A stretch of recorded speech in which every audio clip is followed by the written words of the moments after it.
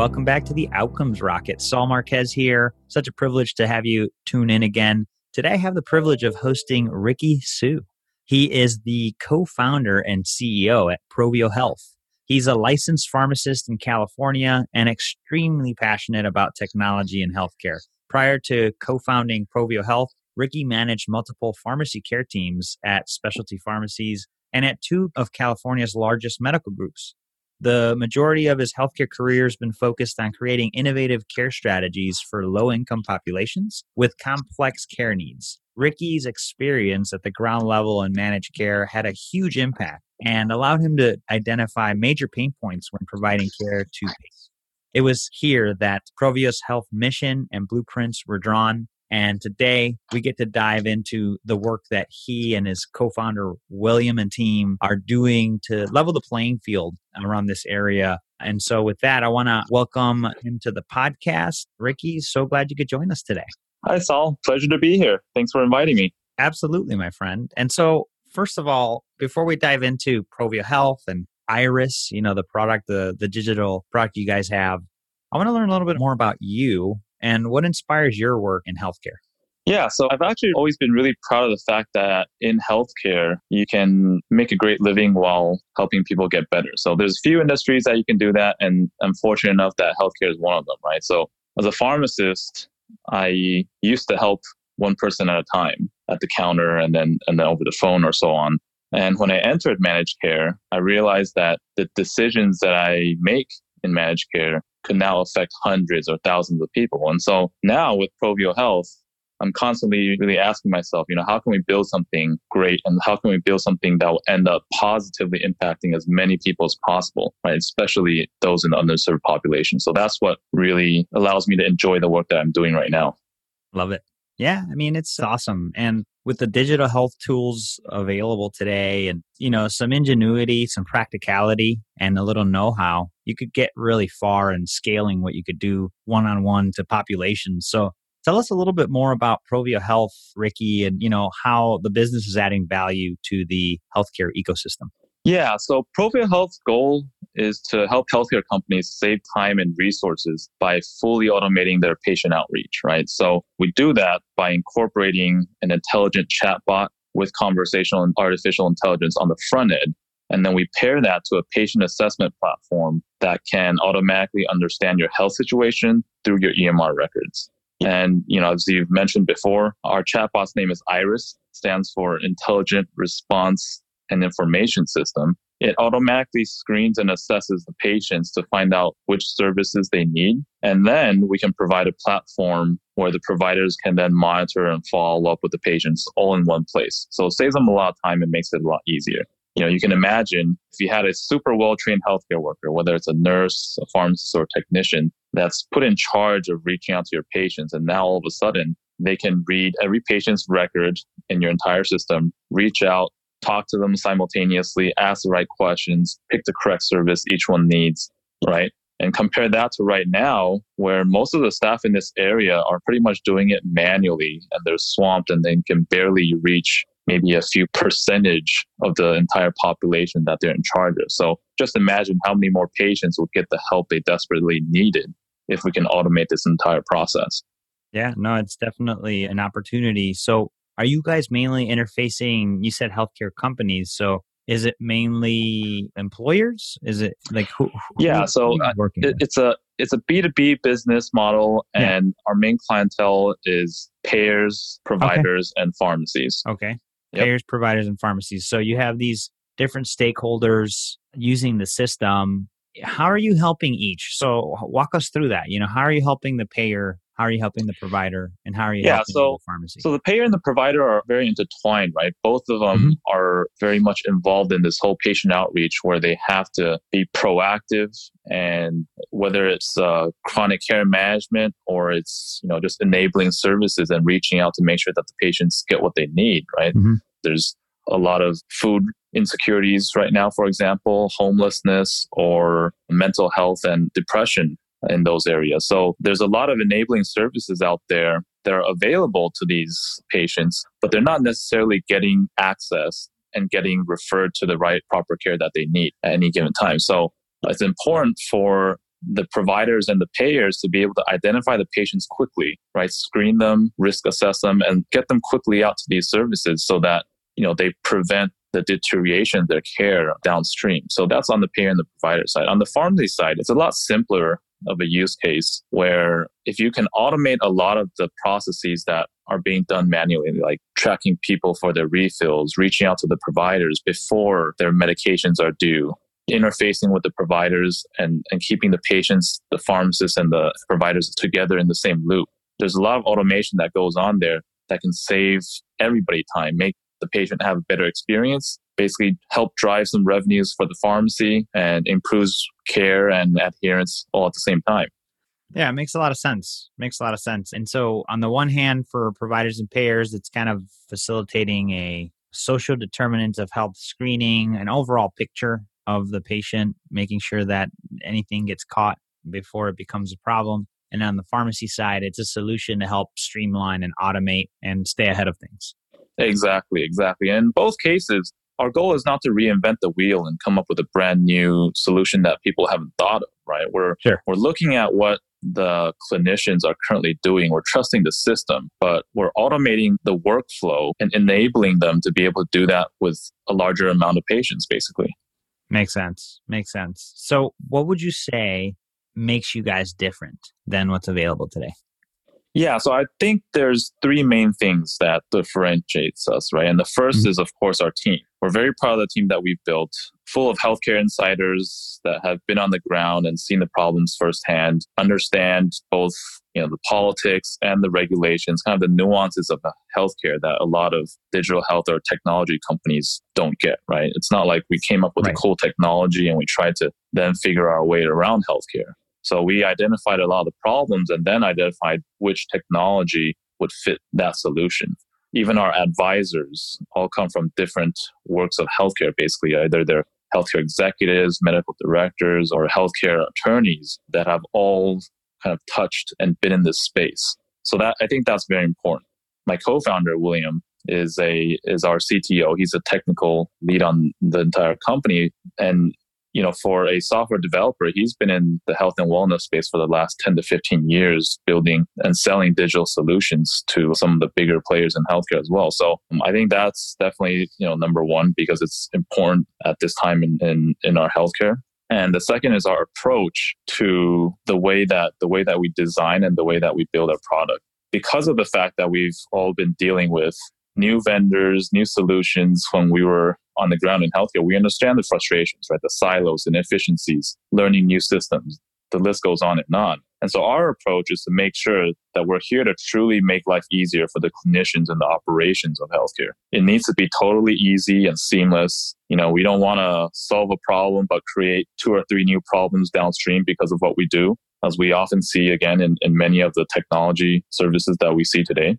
So it takes a lot more thought to actually design and work through that, design the workflow so that you can actually achieve that. But for us, it's a worthwhile approach because that's the type of service that we would want if we were in those clinicians' shoes, right? That's what we want for ourselves. And the final one, which is kind of related, is obviously our product, right? So our product really reflects both our team and our approach to solving the problems that we're targeting. It's the only product that we know on the market it's a chatbot that's 100% customizable. It can fit into any EMR system on the market within a couple weeks' time. And we really provide that one-stop seamless integration for the entire clientele and their entire company, basically, as a technology platform. Yeah, no, that's great. And I appreciate you walking us down the different areas that differentiate you guys. How would you say the technology and the team have improved outcomes or made business better so far? Yeah, so we're an early stage company. We're still in the pilot mode, but the prospects that we're talking to all have the same thing in mind, right? They all want to improve the efficiency of their workforce at a low cost. And we can say that pretty much across the entire healthcare spectrum, that's been a priority right now, right? But when we approach our customers and our prospects and they look at the product, how it's designed, that's really the number one thing that they're looking at. And they want to use their nurses that are highly trained to do more than just chase after patients on the phone all day and be on hold or call a bunch of patients with no results, right? So they want to be able to serve more patients and do that in a sustainable manner as well. Well, they want to cover more data about their patients than they actually have the time they can afford to do that right now, right? So we're confident that we can help all of our healthcare organizations achieve those things and basically enable them to exert a greater effect and benefit on their population. Yeah, Ricky, it makes a lot of sense and totally get that you guys are early in it, but nevertheless adding value to those people that really need that optimization. And really the niche is maybe, like lower income, trying to give that niche of patients a better treatment and a better care management strategy that's automated and less costly, right? Because that's the challenge. Yeah, that's pretty much the holy grail, right? It's how you can benefit the low income and usually high cost and high complex care patient population, right? Because, the 80-20 rule applies very much to the cost and the utilizers of healthcare in this sector. I've experienced that in multiple organizations that I've worked with prior to Provio Health. And the interesting thing is that a lot of healthcare technology that you'll see, right? If it's new technologies, usually a large majority of them start out in more or less the commercial sector where there's less barriers to entry. You might see more adoption of technology because of the population. They're generally healthier, they're higher earners, they're more tech savvy, basically, right? But the ironic thing is that population generally doesn't need that technology to stay healthier, right? They're doing generally pretty well. Not perfect, but they're doing pretty well. And so the challenge is how do you get either that technology to trickle down to the low income needy population, or how do you develop a solution that can fit into the needy population, the people that need it the most, and be able to get a viable business model right off from the start. And so that's our approach that we're looking at it right now. We're confident again in the expertise that we have to be able to penetrate this market and bring this technology to the people that actually need it. Love it. And we typically like to ask, hey, what's one of the biggest setbacks you had? Maybe that's a question you answer, or maybe you answer, what do you think will be your biggest setback and how you're planning for it? Feel free to answer either. I just wanted to pose it two different ways, given the stage of the company and where you guys are. Sure. Well, as you know, we're in the middle of this coronavirus pandemic right now, and to be honest, right, not to be cliche or anything, but this has been a pretty big setback for us because, in terms of meeting prospects, showing demos, and connecting with the decision makers in the healthcare organizations that we really depend on at this stage of our company, the timing is crucial right now, right? And so not only is it tough to secure new meetings, but also the companies that we're engaged with, especially healthcare entities, they have to put a hold on all the new initiatives to focus on how to contain the pandemic in their own sectors. And rightly so, right? Because that's totally what's important right now. Yep. And so this thing hit when we felt like there was definitely some new traction around the corner. And so it was a pretty major transition for us. And I know a lot of other businesses and a lot of other employees are out there suffering just as much or even more. And so we're all in this together and we just have to work through it, right? But that's definitely been a huge transition and a huge challenge for us right now. Yeah, no, you know what? And, the past few weeks, the same thing has come up, and folks, you're listening to this, probably nodding your head thinking, wow, yeah, totally get it. I'm going through it myself. And so what are you doing to overcome it, Ricky? And, what does the future look like? The interesting thing is that during the pandemic, so we started looking at ways of how we can actually help these same healthcare companies that we were looking at before. How do we help them battle the pandemic, right? Can our solution actually be pivoted or just be applied in some different way so that we can actually make a difference and serve the public health in a meaningful way? And then we found out that we were getting an onslaught of basically frequently asked questions on the COVID-19 virus. Like, what is it? How is it different than the flu? How do we properly quarantine and so on? And so we actually built our own COVID-19 chatbot within a short, 2-week or so time frame. Of course, it's very simple to operate and it doesn't have all the bells and whistles of our original services. But it gets the job done, right? And it's what the customers need right now. And so it was very interesting because as we started to look at the whole pandemic and kind of the things that were needed now. Then we started getting more requests like, well, can you help us screen patients to be eligible to receive free masks, or develop a chatbot to help employees return to work after the peak is over, and so forth. And so there's really, kind of, we discovered a whole vertical of informational services that can be hosted on our chatbot that we can provide for some people. And if we can help just that little bit, then we're doing our part, right? We're still sticking to our original mission and helping alleviate some of the load off of these clinicians and off of the healthcare operations. And so, that's kind of what we're focused on right now, and running these two parallels at the same time. Yeah, and just kind of thinking about the chatbot as an intake function that feels kind of like, they know it's a chatbot if they're reaching out, but you feel like you're getting a response and you're vetting out a lot of information that you need for whatever initiative you might have, like masks or providing services or whatever it might be. And so it becomes another intake process that you offload from their team so they could focus on keeping healthy and keeping the things running as much as they could during this time. So now you guys are refocused there. And that's kind of cool that you uncovered that opportunity. Yeah, definitely. It shows that, right, especially in this time where a lot of companies might be short on staff, the sudden onslaught of focus on containment of the pandemic is crucial. And so nobody was prepared to staff this many people for this particular operation. And so, it's definitely a challenge, but we're doing our best to stand up to it and hope that good things come out of it. Wow. That's pretty cool. Kudos. And so where's the company go? You guys become like a healthcare, customizable healthcare chatbot service? That's kind of interesting.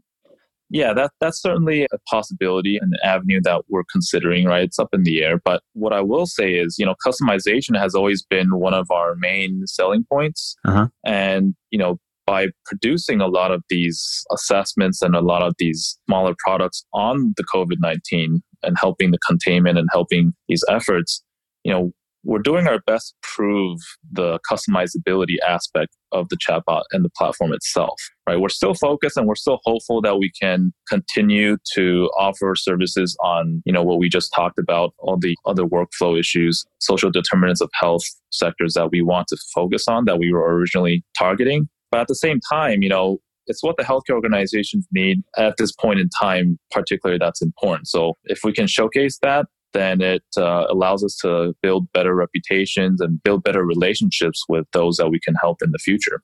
For sure. So what would you say is your favorite book, Ricky? What book would you recommend to the listeners? Yeah, so one of the books that I read a while ago, actually, was called, and this is, I think is a pretty well-known book. It's called Delivering Happiness by Tony Hsieh. Oh, yeah. Yeah. What a great book. It's kind of an oldie, right? Oldie, but a goodie. Yeah.